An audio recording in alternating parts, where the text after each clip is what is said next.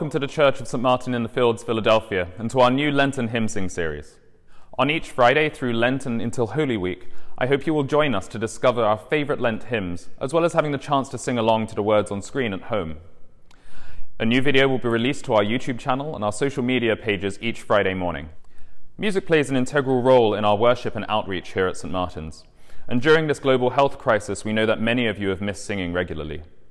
Our young choristers, our adult choir, congregational members, and all who walk through our doors give voice to our worship. And for me, hymnody and psalm singing are the backbone of any Episcopal Church's music program. We are delighted to be able to offer this short series of videos to enhance your journey through faith and music this Lent and Easter, and ask that you might help us spread the word about St. Martin's and our music programs by sharing these videos with your family, friends, colleagues, and strangers. Now, let us take a moment at the end of a busy week to pause, learn, and reflect on hymns, scripture, and history.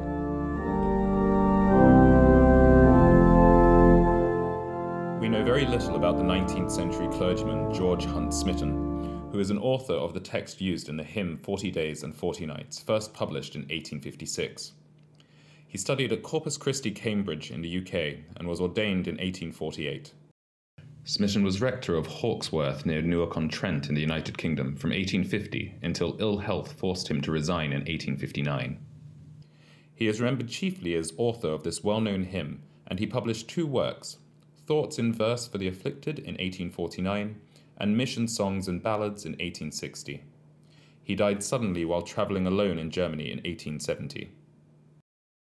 Attributed to the 17th century German Lutheran priest Martin Herbst, the somber tune Aus der Tiefe used for this hymn first appeared in a Nuremberg publication of 1676 as a setting of the Psalm 130, Out of the Depths I Cry.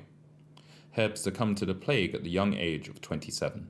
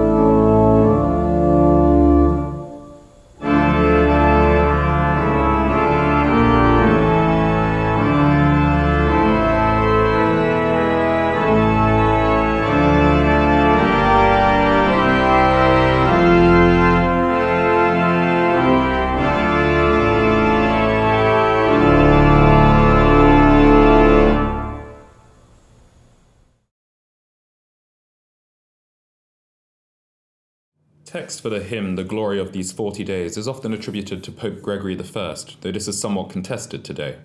Despite its origins as a 6th century Latin text, the translation we use today by Maurice Bell only surfaces in 1906 and is seen here reprinted in the 19th century Magdeburg hymnal.